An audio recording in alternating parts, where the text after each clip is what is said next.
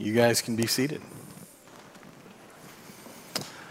Welcome, I'm Dennis. I'm one of the many pastors here at Golden Hills Community Church. I'm part of the herd. Good to see you guys. It's my joy today to be able to preach the word. And I apologize for being long-winded. If you were waiting outside earlier, that was all my fault. I apologize. Before we dive in, I've got a couple of quick announcements, so I have to get my goggles on. We have coming up, Operation Christmas Child Shoebox Drop-Off is going to be happening. Last day to drop off is going to be the 21st at 2 p.m. So you can bring them in, you can set them outside, you can take them over to the children's ministry area, you can drop them off starting today in the lobby. You can also pick up a box if you'd like to grab one to fill it, and you can grab that outside on your way out. Also, winter camp registrations are now open. I have 3 15-year-olds that are super excited about this. Winter camp for middle school, high school is going to be February 11th through the 13th, and that's going to be in 2022. The theme this year is Filtered, where we will see how God is redeeming our emotions. You can register online at goldenhills.org. And last but not least, we have the Women's Ministry Christmas Gathering, formerly known as Ladies Christmas Extravaganza. That's going to be December 4th, 3 p.m. Tickets are on sale online or at the table out front today. This year's theme is The Visible World Beholding God's Glory. Featured speaker is author Irene Sun, who has taught at various conferences, including the Gospel Coalition Women's Conference. Also, if you guys like paper, we have paper. We give you paper. Or you can scan the QR code that was up on the screen earlier, and hopefully you can go through and you can find the notes and write some notes in there, and it has more information about the stuff going on here at the church. So when I was 40 years old, I did something rather strange. It wasn't a normal midlife crisis. I didn't go out and buy a sports car or anything. Not that I wouldn't. I love cars. But I decided to do a triathlon. And I know when you're looking at me, what you're thinking is, that's a triathlete. And unfortunately, when I was looking in the mirror at 40, I'm like, yeah, I'm a triathlete. And so I started training and I started doing the things that I needed to do so that I could accomplish my goal. My goal was that I would go through and I would do an Olympic distance triathlon. And I quickly realized as I began to train that there's only one part out of the 3 events that you can actually drown. You would think that I would have understood that before, and yet some reason I didn't. I had ridden my bike my entire life. I'd grown up out here. When I was 14 years old, my dad bought me a bicycle, and I rode all over the place. I used to ride my bike to work here. And so that was good. I was a college athlete. I did soccer in high school and college, and so I've run hundreds and hundreds of miles all over this part of the county. And I was a strong swimmer, but you don't realize what it takes to swim in open water. It's a totally different thing. And the very first triathlon that I decided to do was a sprint distance triathlon. So you're only swimming half a mile. And you're out in the middle of this quarry, a flooded quarry, and you're swimming along. And the problem was that at the beginning of the race, they even tell you, they try and warn you, and they say, like, there's 3 different groups of people that are going to swim. In this first group, we have real swimmers. People that have played sports in college, that were, water polo players. Then we have good swimmers. And then we have people that need floaties and water wings, and that's probably where I should have been, but somewhere inside, and men, you can maybe back me up, and ladies, I don't know what the workings of internal womanhood are, but as a man, there's, when you see that group and all those athletes, and you're like, oh, I can do that. That's me. I don't look like any of those guys, but I can do that. And so I got up in the front and I took off, man. I'm swimming and there's people hitting my feet and I'm hitting their feet. And all of a sudden you get about halfway out into this quarry and you realize you can't breathe. You're completely out of breath. And I don't know if you know this, but you can't breathe in water. I found that out. And so here I am with my little swim goggles on and I'm looking down at the bottom and I can see all the little plants waving at me and it's about 75 feet deep. And it doesn't matter how hard you stretch your little toes at that point, you're not going to touch the bottom. Not while you're alive. And there's a panic that sets in. There's a fear that begins to grip your heart, and if you're not careful, the fear can overwhelm you. Fear is an excellent motivator. It's a terrible decision maker. And as I was swimming along and I decided, okay, I need to slow down, I need to catch my breath. Fortunately, there were people all around me. There were lifeguards out there on surfboards, people that worked for the event, and they were people in kayaks, everything. There were people all around so that when someone gets in trouble, they could bring you in. When you have done the thing that you ought not do in the attempt to get to where you think you need to go, they're out there to protect you from yourself. And they can bring you back in. And so from that, I learned a couple of things. One is that we need people around us. One that can help us when we're out doing things that we've set a goal, we want to get there, we want to do this. We need people around us to not only help us be disciplined, but we need people around us to help protect us from ourselves. That sometimes our desires are wrong. Sometimes our assessments of ourselves are wrong. And the second thing that I learned is that as you're training in this stuff, sometimes you just need to dive in.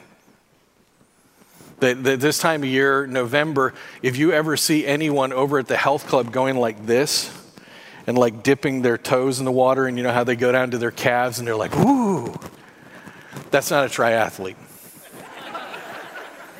And I know that because it doesn't matter what temperature the water is. It doesn't matter whether you want to swim. It doesn't matter what time it is. You have to go dive in, because if you don't discipline yourself, if you don't train, you will drown. Because that is the part of the race that is dangerous. And I finally did accomplish my goal, and I did an Olympic distance triathlon over in Sacramento, and you swim a mile in open water in the Sacramento River, and it's 63 degrees, and I wasn't wearing a wetsuit, and you're out there, and there are people that are actually following you. They put a tag on you. They safety pin a tag to your Speedos so that when they find your body, they can identify you. And so you have to have that discipline. You have to do what's right, what's good, what will get you to the end point, whether you want to or not, whether it feels good in the moment or not. And so the section of scripture that we're going to be going over today is in Ephesians chapter 4. It's verses 11 through 16. And it's all about church discipline. And it's set within the context of how to grow a healthy church. And so as we've been going through our series on the church, this is how do you grow a healthy church? And discipline has to be a part of this. It has to be a piece of who we are as the family of God. And I just have to say, if this is your first time here at church and you're walking into a message on church discipline, I'm sorry. Because I also understand that some of you may have come here from an overbearing, painful situation where authoritative people were looking to be punitive and maybe cause pain in your life. And whether maybe that was from an organized church, or maybe it was from a family, or maybe just people that you were in relationship with. And so I understand as you're walking in, if you're hearing this about discipline, it may make you feel as though you want to recoil. And so what I would ask you to do is just for today, press in. Just press in.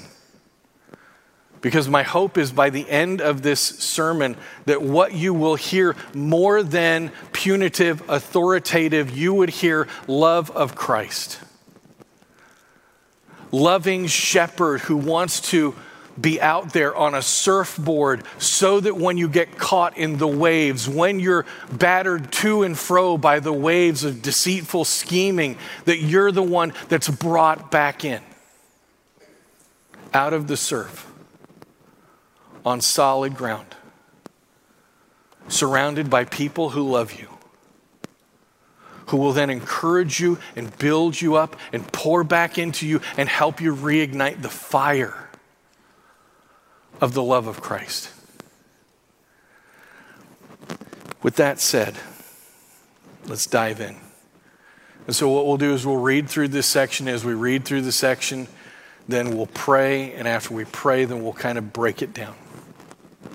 So Ephesians chapter 4, verses 11 through 16. And he gave the apostles, the prophets, the evangelists, the shepherds and teachers to equip the saints for the work of ministry, for building up the body of Christ until we attain the unity of the faith and of the knowledge of the Son of God, to mature manhood, to the measure of the stature of the fullness of Christ, so that we may no longer be children, tossed to and fro by the waves and carried about by every wind of doctrine, by human cunning, by craftiness in deceitful schemes. Rather, speaking the truth in love, we are to grow up in every way into him who is the head, into Christ, from whom the whole body, joined and held together by every joint with which it is equipped, when each part is working properly, makes the body grow so that it builds itself up in love. Let's pray. Father, we're so grateful that we can come here, that we can study your word, Lord, that you can speak. And Lord, I pray that in this time, Lord, that I would get out of the way. And Lord, that you would speak to your church. Lord, that we would have ears to hear, eyes to see, minds and hearts that would receive all that you have. We pray these things in Jesus' name. Amen. And so this section kind of breaks down into three pieces. The very first one is the shortest, and yet, unfortunately, it's the longest. I agree. But it's where he says, and he gave apostles, prophets, evangelists, shepherds, and teachers, that God gives the offices of the church for the benefit of the church. Part number 2, how do you grow this healthy church? What is the church supposed to look like? The church, according to Scripture, is supposed to be this mechanism by which the body of Christ is built up. What does that mean? What does it mean that the church is supposed to function in a way that produces disciples who look more and more like Christ, who grow up into the head, who achieve fullness of stature in the maturity of Christ? What is the church supposed to look like? And the third part is, what does it mean to train up healthy children of God? And what I don't mean by this is that if you brought your kids here and you're like, hey, listen to this, you need to pay attention. It's all of us. If you're here, if you trusted Jesus Christ as your Savior, according to Scripture, you've been given the right to be called a child of God. And as a child of God, you need to be trained up. My son, as he got out of the car the other day, went to close the door of my car with his hydro flask. Again, I told you that I'm a car guy. And as he was closing my metal door with his metal hydro flask, and I know I shouldn't be this way, I'm a Christian, I should be like, oh, it's just stuff. You're more important, baby. And yet, as a dad that doesn't have unlimited resources, I'm like, what are you doing? Does it seem like a good idea to close a metal door with a metal hydro flask? And he's like, no. And then I'm like, okay, please be kind to your dad who does not have unlimited resources. And please use a piece of flesh to close the door next time. And he's like, okay. And I was thankful, I was grateful. I apologized later on for raising my voice and becoming irrational. But that's what it takes to raise up humans, doesn't it? And whether it's in the church or whether it's in a family, that it takes discipline. It takes people who are willing to walk with you and not only walk with you, but love you and speak the truth. In fact, this section, the very first section where it talks about, and he gave, I have a problem here because as I talked earlier about just diving in, when you hit something like this exegetically and you're trying to pull apart and understand the scripture, we could just assume what he means in verse 11, and he. We could assume that it's Paul, we could assume that it's Cephas, we could assume that it's Apollos, we could assume that it's Jesus, and yet what we want to do is figure out the context of what it's saying. And so we start to work backwards because the word and lets us know that there's something that has preceded it. And so we start working backwards and we start looking at he. And so I've got he here, I've got he here, I've got he, okay. And so it goes back to verse 8. And that's that section where it talks about who the he is and he. The problem is at verse 8, it starts with a therefore.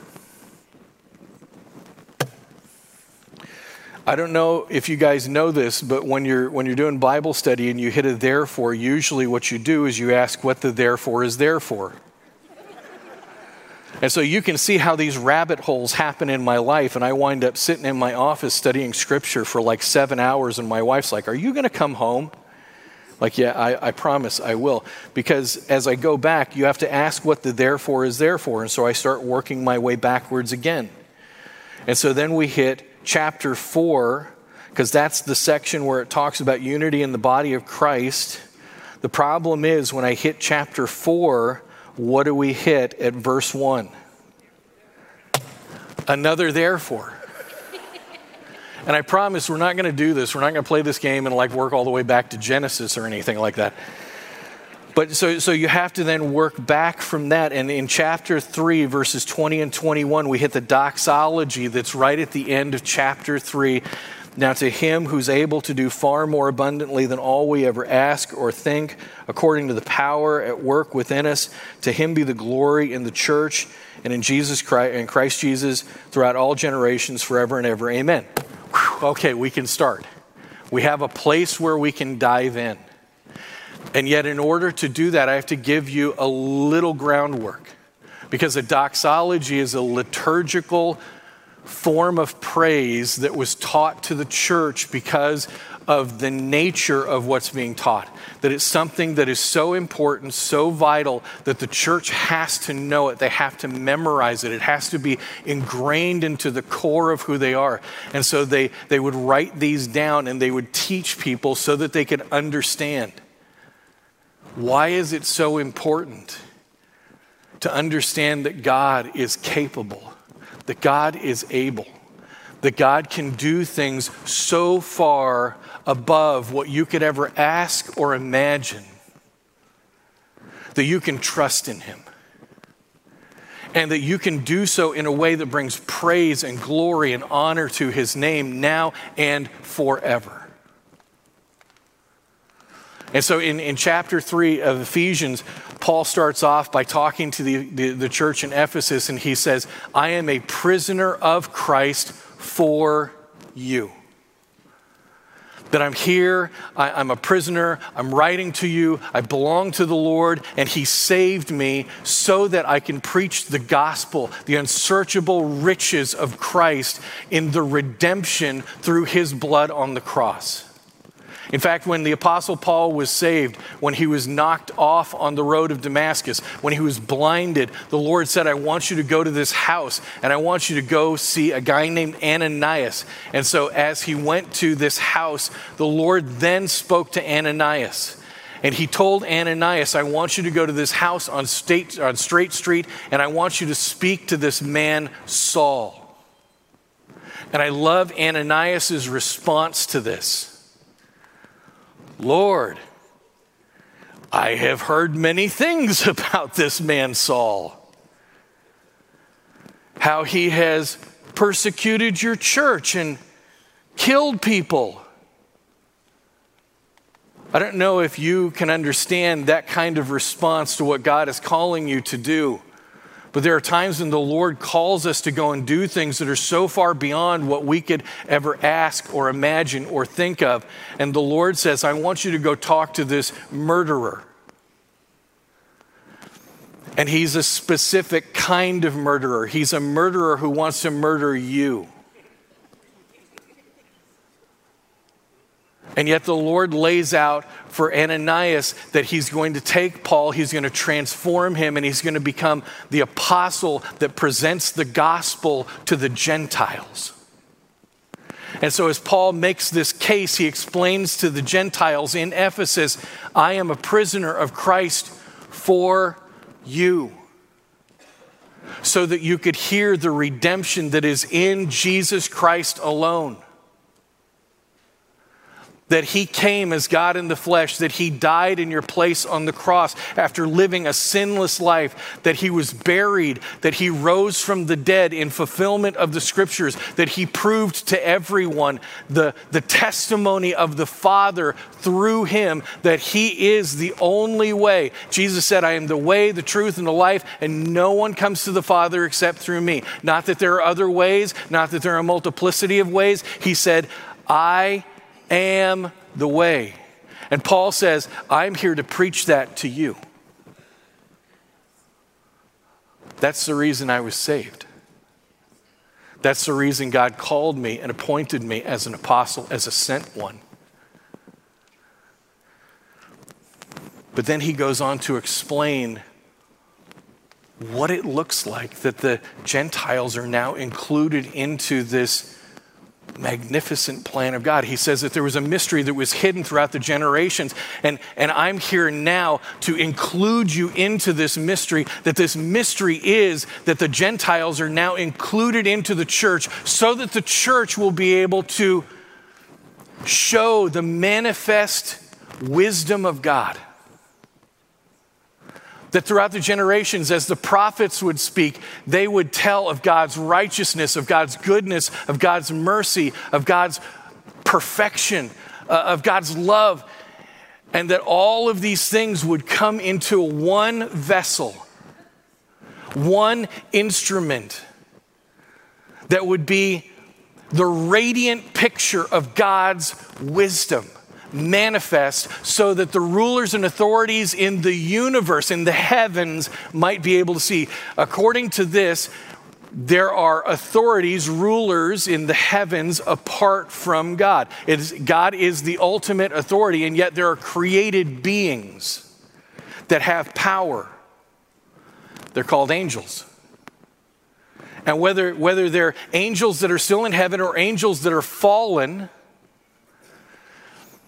that they constantly wonder about this love that God has for humans, those who were created in the image of God, those who are image bearers, those who were created for a purpose, those who rebelled against God.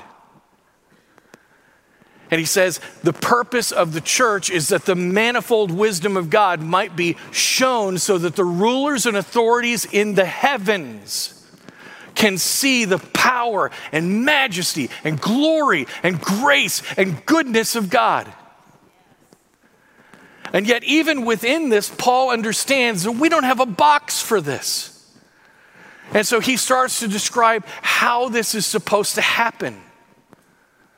And so he describes that the church, now that it's in Christ, has to be filled, rooted, and established in love.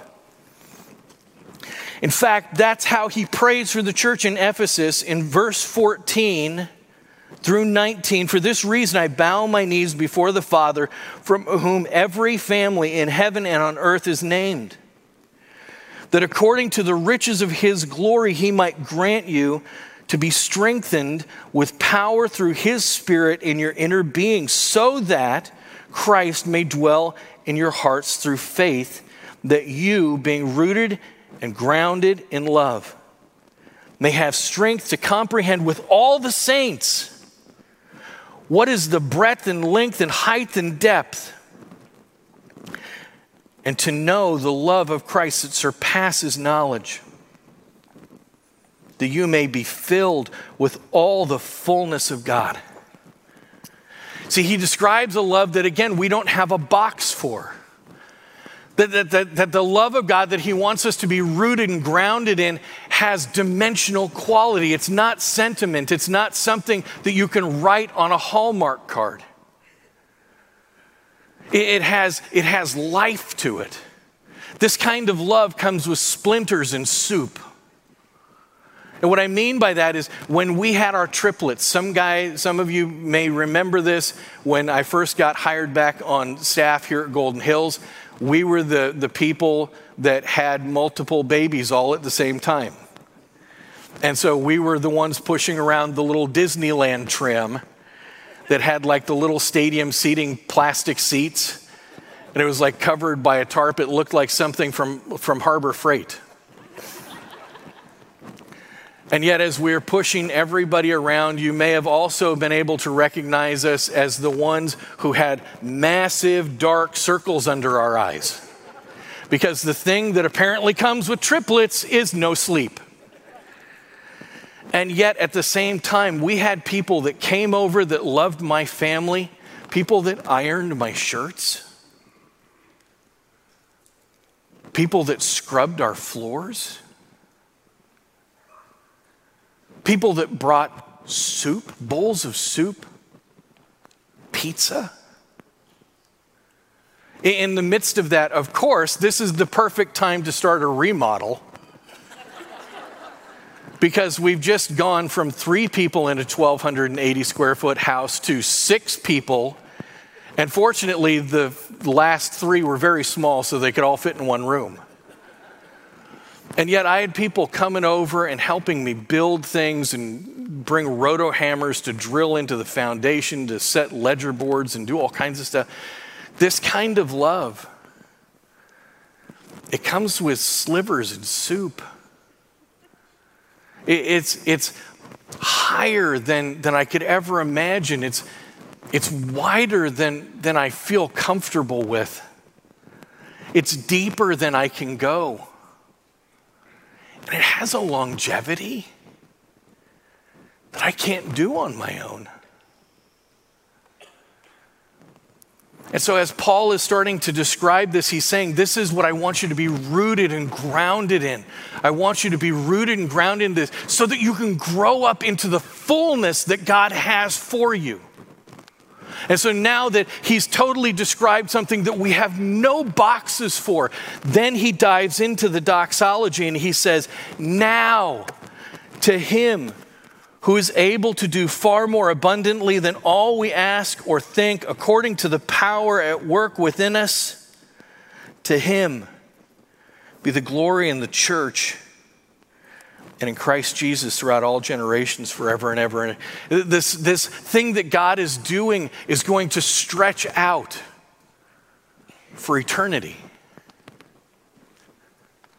to give Christ all the glory. And that's where we hit chapter 4, verse 1. Because Paul then changes. He says in the first part that I'm a prisoner for Christ for you. But now he says, I'm a prisoner to Christ. Because of all of this, because of everything that he's doing, because of what the church is, because of the grace he has afforded us, because of the love he wants us rooted in, I am now a prisoner of Christ. And I don't want to be anywhere else. I don't want to be set free. I belong to him. I am chained to him. It reminds me of when Jesus gave his amazing altar call that unless you are willing to leave your mother and your father and your children and your friends and your wealth and your property, unless you're willing to leave all of these things and pick up your cross and follow me, you can't come with me. And it says, at that day, a great number left. And yet he looked at his apostles and his disciples and he said, are you going to leave too? And they said, where else would we go? You have the words of life.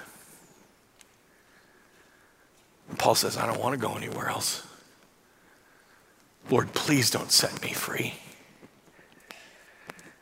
I belong to you, because he follows on and he says, as a prisoner for the Lord, I urge you to walk in a manner worthy of the calling to which you've been called. And I've heard Pastor Larry from this pulpit preach this any number of times, that the phrase used here means to bring up the measure or the balance of the bar. And it brings to mind the image of an old-fashioned scale, where weights would be set on one side, a commodity would be set on the other, and we would see how much the commodity weighed. And so in this case, the blood of Jesus Christ that washes us clean,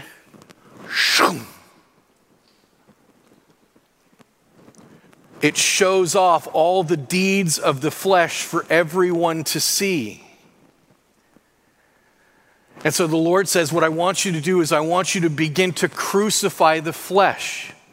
I want you to begin to cut these things out of your life. And I want you to begin to live with the power of the Holy Spirit in you so that you can minister within the body.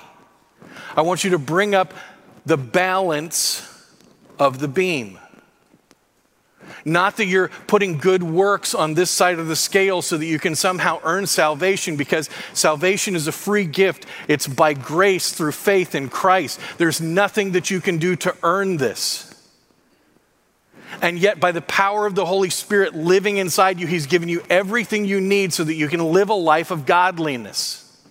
And so begin to do the good works that he has prepared for you in advance so that you can bring glory to God.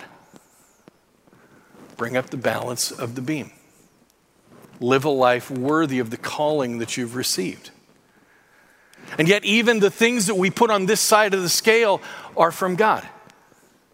The things that we do where he manifests his goodness in us as this manifold wisdom of God flows through us, all of those things are his. And so according to Scripture, at the end of time, when we come to see Jesus face to face, we're going to take off our crowns and we're going to lay them at his feet because they're not ours.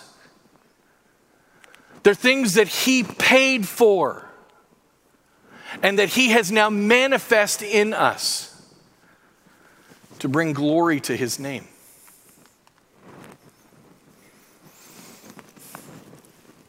And then it goes on and it says, with all humility and gentleness, with patience, bearing with one another in love. This one another irks me.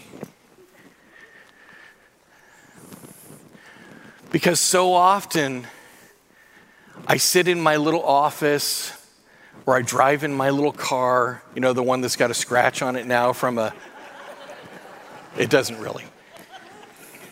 But I listen to scripture, I listen to worship songs, and I'm just like, oh yeah, me and you, Jesus, we're great. And then I come in contact with someone else in the church who maybe isn't as easy to deal with. And it's none of you.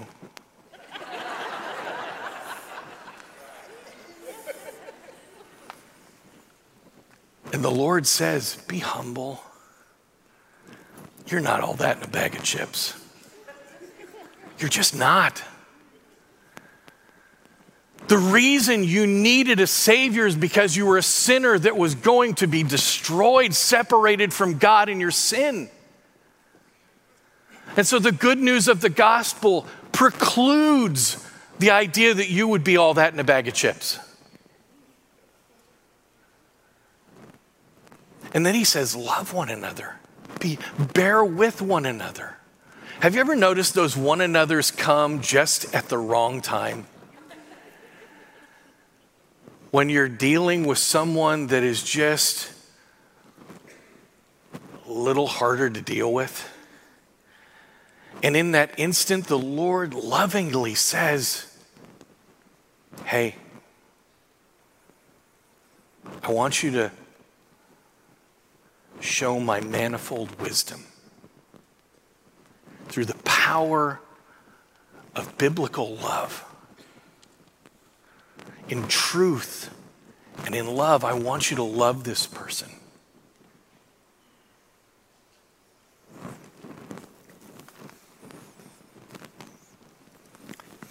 And then he goes on from there. There's one body, one spirit, just as you were called to one hope that belongs to your call, one Lord, one faith, one baptism, one God and Father of all, who is over all and through all and in all. And he says, but grace was given to each one of us according to the measure of Christ's gift. Therefore, when he ascended on high, he led a host of captives and he gave gifts to men. In saying he ascended, what does it mean but that he also descended to the lower regions of the earth? He who descended is the one who also ascended far above all the heavens, that he might fill all things. That Paul wants us to understand that Jesus, who left the perfection of heaven, who left the perfect intimacy and communication of the triune God, and he came here as a human, as a baby. He was born, he lived a sinless life, and as he walked on the face of the earth, as he showed his dominion over everything that was created, everywhere his little sandaled foot fell, everywhere that there was a little tiny poof of dust that came out from underneath his sandal, he was showing, this belongs to me.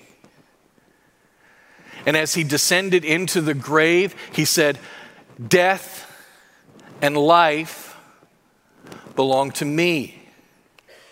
And as he rose from the dead and ascended and is seated at the right hand of God, God has made him the ruler over all things. And he's seated at the right hand of God, who intercedes on your behalf and who someday will have all of his enemies put under his feet as a footstool, because everything belongs to him.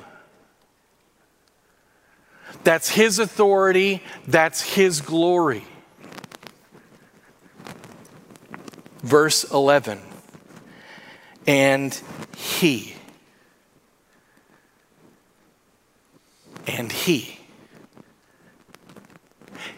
the one.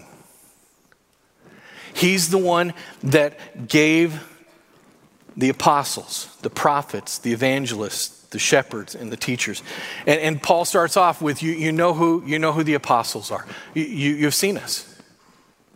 He's talking to the early church and he says, you know who the apostles are. In fact, there's something unique about the church in Ephesus where they were intimately acquainted with two apostles. One is the Apostle John. He lived there. Can you imagine what it would be like to be in a church with the Apostle John, the one whom Jesus loved? Can you imagine trying to preach in front of the Apostle John? Timothy was the pastor, this young guy, and Paul has to remind him, no, stay there. I know the Ephesians are difficult to deal with. There's a lot of pressure. But they also had the Apostle Paul, who was so loved by the church in Ephesus that when he was on his way to Rome, he stopped off and he talked to the Ephesian elders, and they hugged him and they wept. And they asked him to stay with them. Don't go off to Rome. You're going to get killed. Don't go there. Stay here with us. And he says, I can't. I belong to the Lord. I have to go. I belong to the Lord for a reason. See, discipline is an important part of who we are, and yet the apostles, the prophets, are the ones who continuously teach from the Word. And so they were familiar with the prophets because at the time, the scriptures that they had that they studied were the Old Testament scriptures, and so they were familiar with the prophets. And yet within the church in that iteration at that time, Paul also said that there were people speaking forth the prophetic word of God so that they could understand who God is. And Paul says, I've spoken in tongues more than all of you, and yet I would rather speak 5 intelligible words of prophecy that benefited the body, that built the body up so that it could do what God designed it to do, rather than 1,000 words of tongues.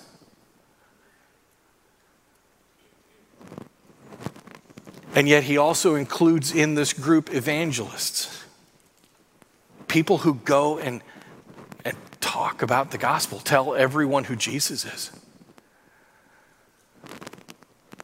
Or shepherds, people who come alongside the flock and train and love and care for.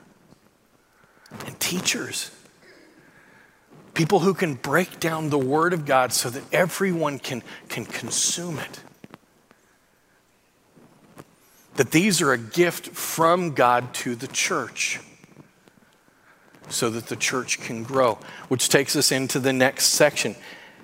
How do you grow a healthy church? Verses 12 through 13.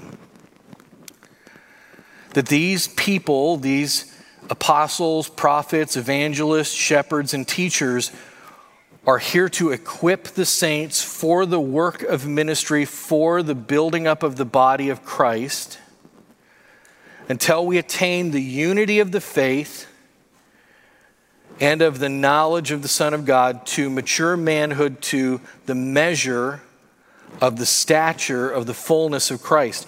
That these people within the church are supposed to be actively training and teaching and preaching and walking alongside and correcting, so that the church can do what it was supposed to do, so that the saints can be equipped to do the work that God has gifted you to do. And so as you're doing this, there is also a time frame and a measurement. The time frame is until we reach unity in the faith, when the Lord comes back, when all of our discrepancies and ideas, all our differences are laid aside, and we are now in the presence of the visible authority King Jesus, and that we have grown up into the fullness of Christ, that God wants to transform you. He wants to train you. He wants to change you. And the measurement of that isn't whether or not you can be the best you that you can be. Wouldn't that be an awful thing? It's not that you would be compared to me or I would be compared to you. It's that we're grown up into the fullness of Christ. That he's transforming you so that you can become like him. And this side of heaven, you're not going to be perfect. I'm sorry. And yet there will be a day where all of the flesh will be removed and you'll be made new. Right now, you're a new creation, and it's the not yet, but will happen. It's a promise. It's guaranteed. And so, what does the church look like in order to produce that? What is the church, what does a healthy church look like in growth? And so when I was first hired back on staff here, I had been an intern at Golden Hills back in the mid to late 90s, and they hired me back as the pastor to singles in 2005. And so What's weird right now is that was 16 years ago. And yet, for some reason, they haven't fired me yet, even though I speak way too long. And as I was brought onto staff, I was brought into this team because Pastor Larry asked us to go through the scriptures, and he wanted us to study the scriptures and come up with a definition of what a disciple was. And so I was put on this team with all of these men that had been Christians longer than I had been alive. And as I'm in this group, I'm like, oh man, Lord, why'd you put me here? I mean, Lord, I don't deserve to be here. And yet he wanted to grow me, and he wanted to put me into an environment where iron would sharpen iron so that the church would do what it's supposed to do, so that these older brothers in the Lord would disciple me and grow me and help me grow into maturity. And so as we studied all of these things, Rick Moe gave us a picture that has always stuck. He said, what we need to do is be like Toyota. Rick Moe was the child raised in Japan by missionary parents. And so I don't know if he loves all things Japanese, but he loves many things Japanese. One of the things that he loves that's Japanese is Toyotas. And he will only buy Toyotas. Again, I don't even know if that's true. Rick, if you're here, I'm sorry. But what he did was he explained how Toyota goes about manufacturing a car. And so what they do is they design the entire car, soup to nuts, top to bottom, front to back. They design every piece of sheet metal. They design every wire. They design every chip. They design everything within the car so that once it's complete and built, they can see whether or not it's what they want to build. Whether or not it has longevity, whether or not it has the ability to just function. And if it meets all of their parameters, then they work backwards and they create the assembly line. And so he said, what we need to do is figure out what this disciple looks like so that we can work backwards and create the ministries of the church so that we can produce these disciples. And what he landed on with us was the first two verses of Romans chapter 12. That it's the prototype of what a disciple looks like. Paul says, I appeal to you, therefore, brothers, by the mercies of God, to present your bodies as living sacrifices, or as a living sacrifice, holy and acceptable to God, which is your spiritual worship. Do not conform or be conformed to this world, but be transformed by the renewal of your mind, that by testing you may discern what is the will of God, what is the good and acceptable and perfect will of God. That he describes this living sacrifice, and this living sacrifice is someone who would have been understood by the early church, because whether they were Roman, whether they were Greek, whether they were Jewish, they would have understood the idea of a sacrifice to a God. And yet sacrifices are usually dead, and yet Jesus makes people alive. And so he says, I want you to be a living sacrifice. And so every sacrifice has to have its life poured out. And so at the Passover, when they would bring the Passover lamb, they would bleed the lamb out. The lamb's life would be poured out. According to Deuteronomy, the life of the animal resides in the blood. And so all of the blood of that animal, all of the life would be poured out. And then that animal would be consumed not only by fire, but by the church. That Passover lamb would be consumed by the church. Those who were believers, who were under the blood of the lamb so that death would pass over, they would be filled with the lamb. They were commanded to eat all of the lamb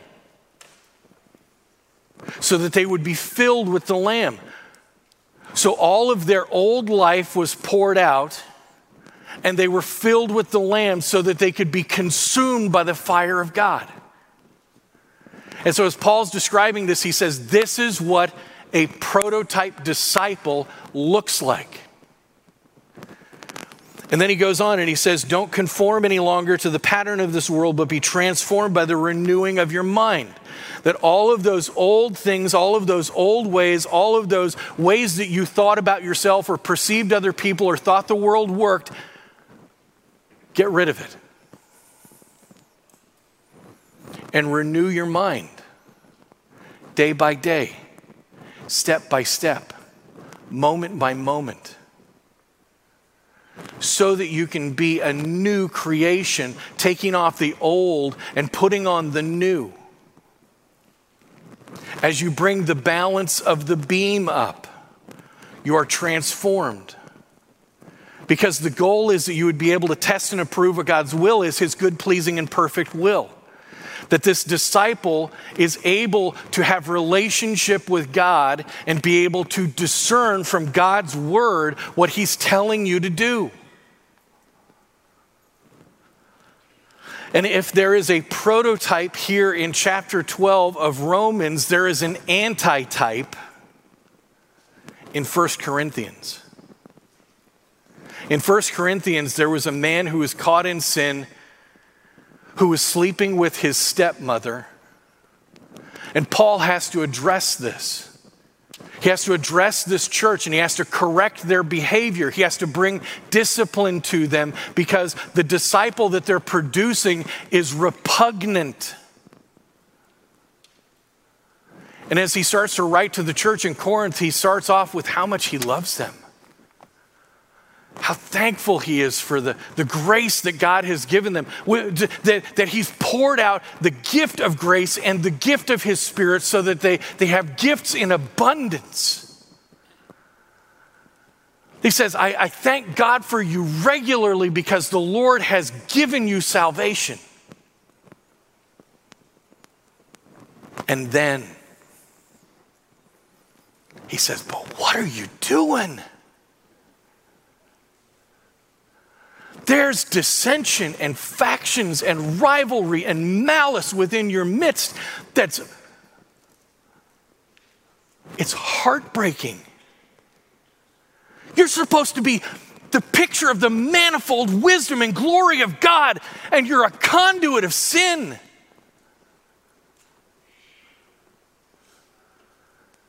In fact, in chapter 5, he goes, there's a kind of sin that's within the body that you guys are reveling in, that you guys are boasting about. You're saying, oh, look how much we love this guy. He's sleeping with his stepmom, and we haven't kicked him out. He goes, even the pagans wouldn't accept that. What are you doing?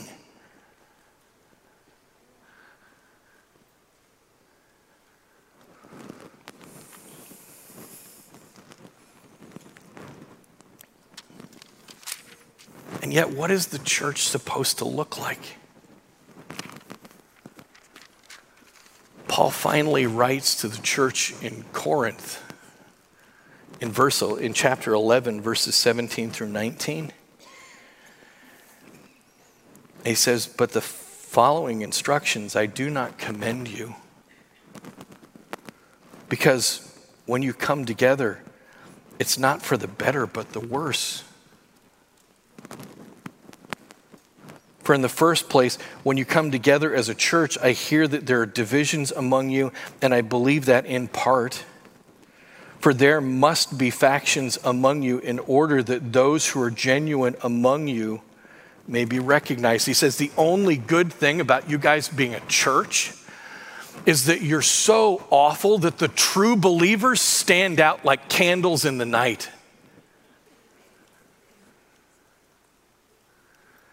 And I'm not commending you because of this.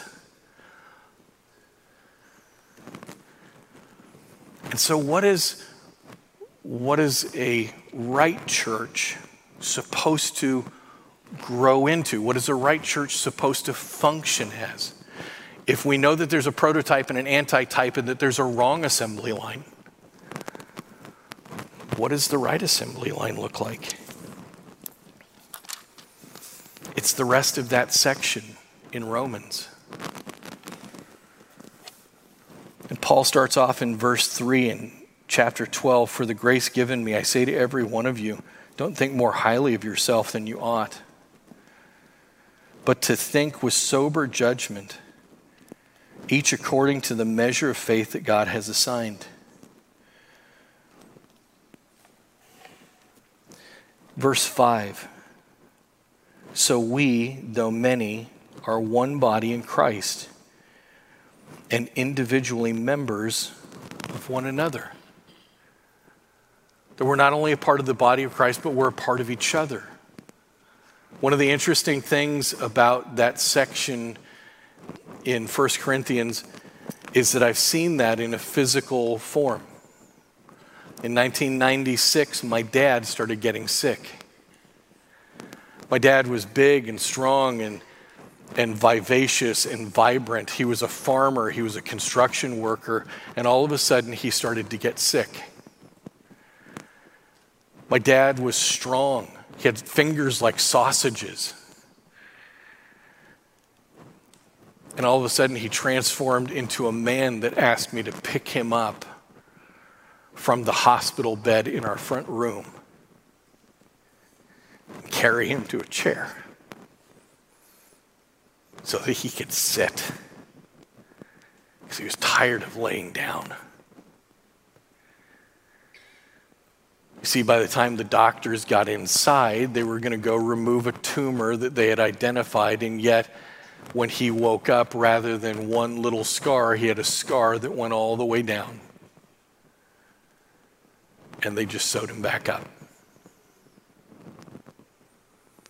Because those few cells at the beginning that could have been removed, that could have been excised, that could have brought healing to the body, multiplied. And as they multiplied and they grew others and they attracted others and they spread throughout the body began to grow sick and die. Because it was stealing nutrients. It was stealing the things that the body needed to be alive.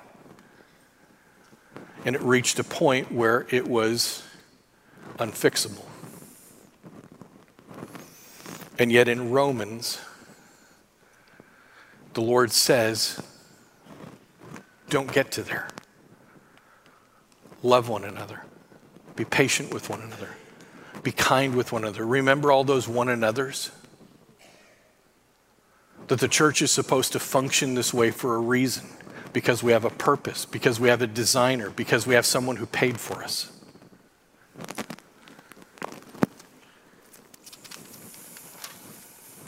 And so if this is what the church looks like, and these are the officers that are to train the church,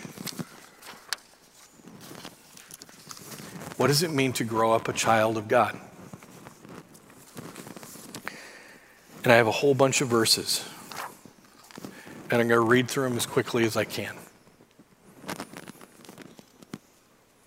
What does it mean to train up a child of God? In 1 Corinthians chapter 13, verse 11, when I was a child, I spoke like a child, I thought like a child, I reasoned like a child. When I became a man, I gave up childish ways. That there's a reasonable expectation within the church that we will mature. And yet it's something that takes time.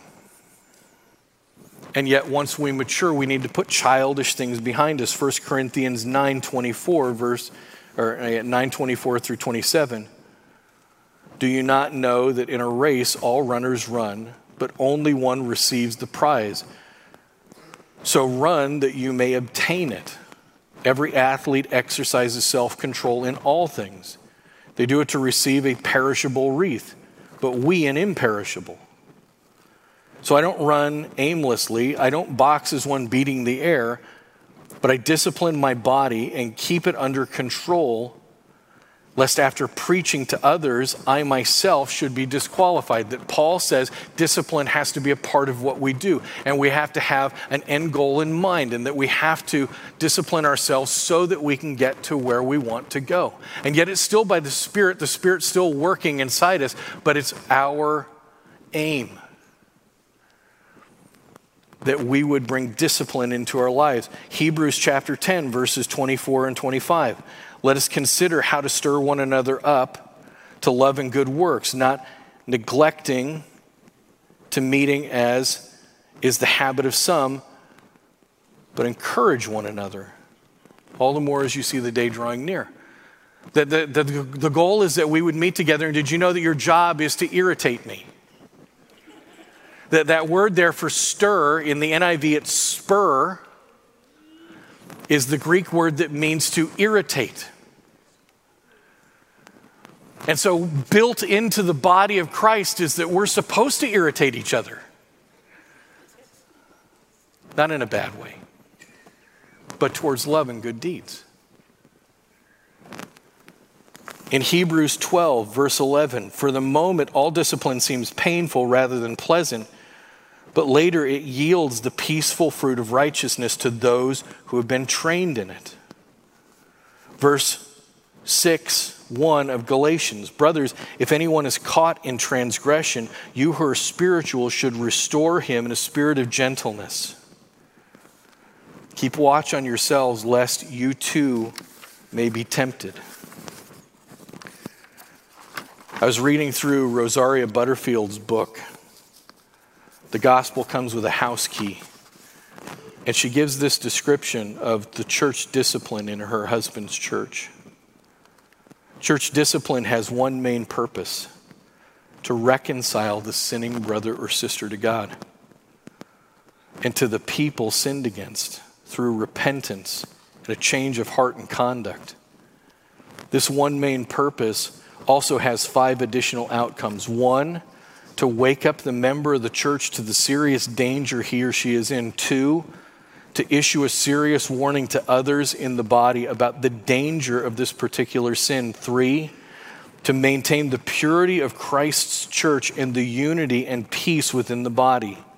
4, to uphold the truth of the gospel. And to 5, avoid God's wrath coming upon the church.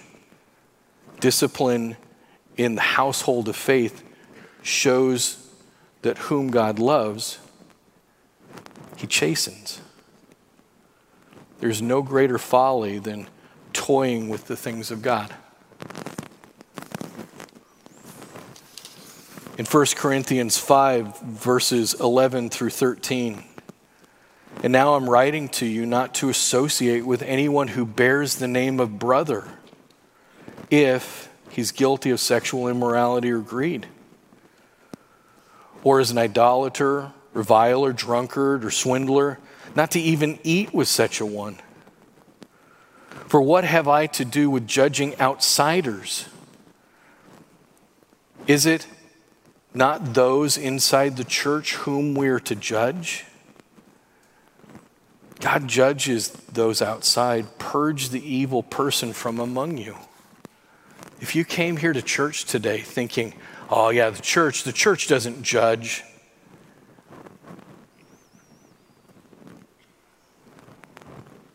The Lord says don't judge the outside world.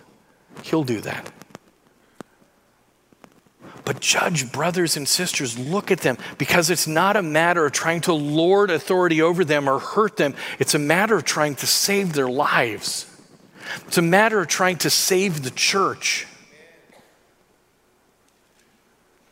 That this is the love of Christ. And yet it's to be done in love, in a radical love, in a love that has splinters and soup. It's not to be done as a hammer. It's to be done as the church. 1 Timothy 1, 19 and 20. Holding faith and a good conscience. By rejecting this, some have made shipwreck of their faith, among whom are Hymenaeus and Alexander, whom I've handed over to Satan, that they might learn not to blaspheme. Paul, the man that loved these brothers and sisters, says, I have to trust that the Lord will allow Satan to chase these people back. God doesn't need my help. He doesn't need me to try and hurt people so that they'll see the goodness of God. He wants me to love radically and allow the enemy to do what he does. That he's a roaring lion waiting to kill and destroy, so that people might see and hunger and thirst for the salvation that's in God. Because in Hebrews chapter 12, verses 12 through 17, therefore lift your drooping hands, strengthen your weak knees, make straight paths for your feet, so that the lame may not be put out of joint, but rather healed. Strive for peace with everyone and for the holiness without which no one will see the Lord.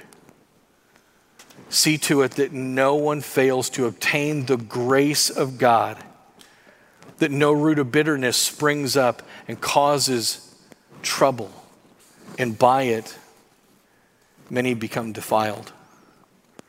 That no one is sexually immoral or unholy like Esau, who sold his birthright for a single meal.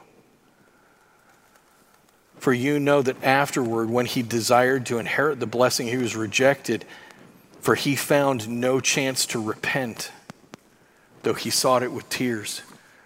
That in that moment, that thing that Esau wanted, that bowl of soup, looked so good that he was willing to give away his birthright. And God says that in that moment, when you're looking at that sin, when it looks so good, when it looks so tasty, when it looks so desirable, what it brings is death.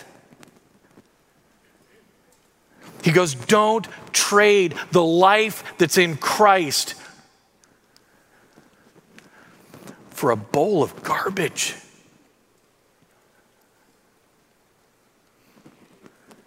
Because someday it might be too late.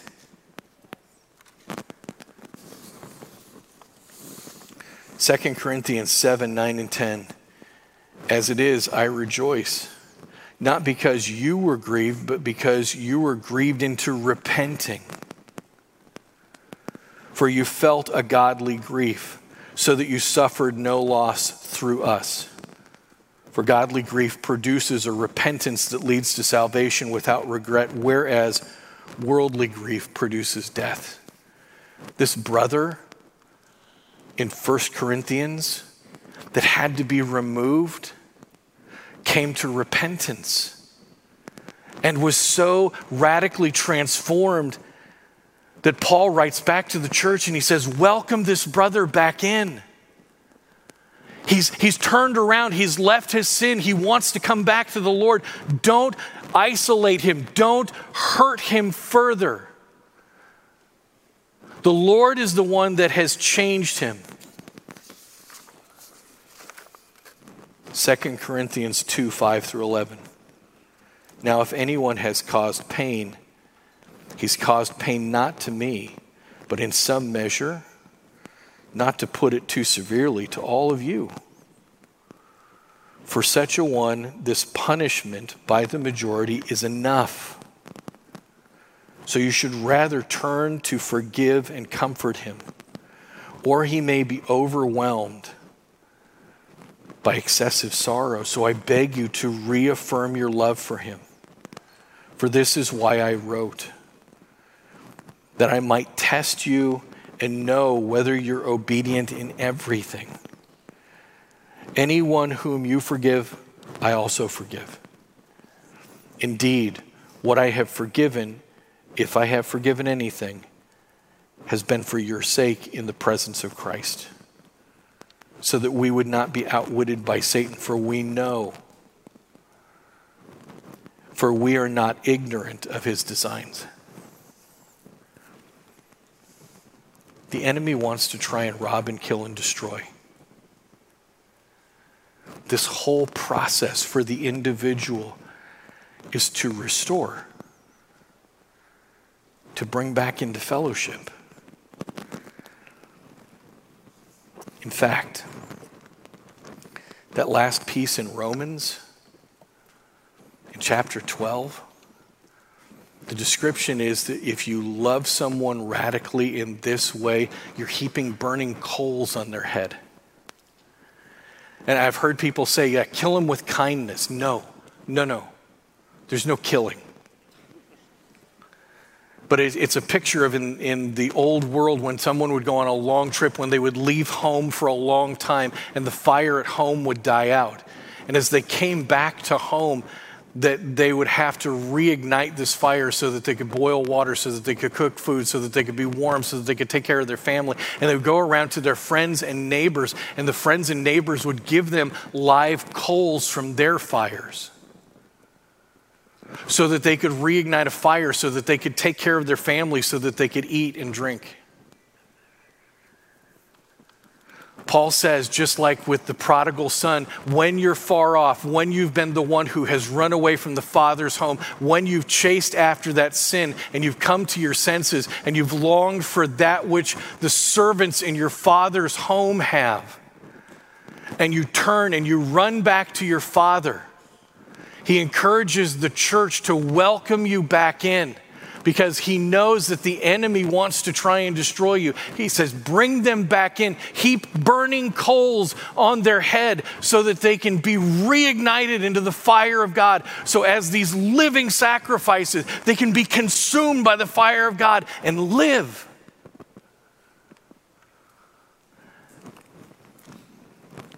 That's growing a healthy church. Let's pray. Father God, we thank you so much that your word is perfect, that your grace is abundant. Lord, that your mercies are new every day. And Lord, that somehow through this, your manifold wisdom and glory can shine through the church. Lord, would you please change us?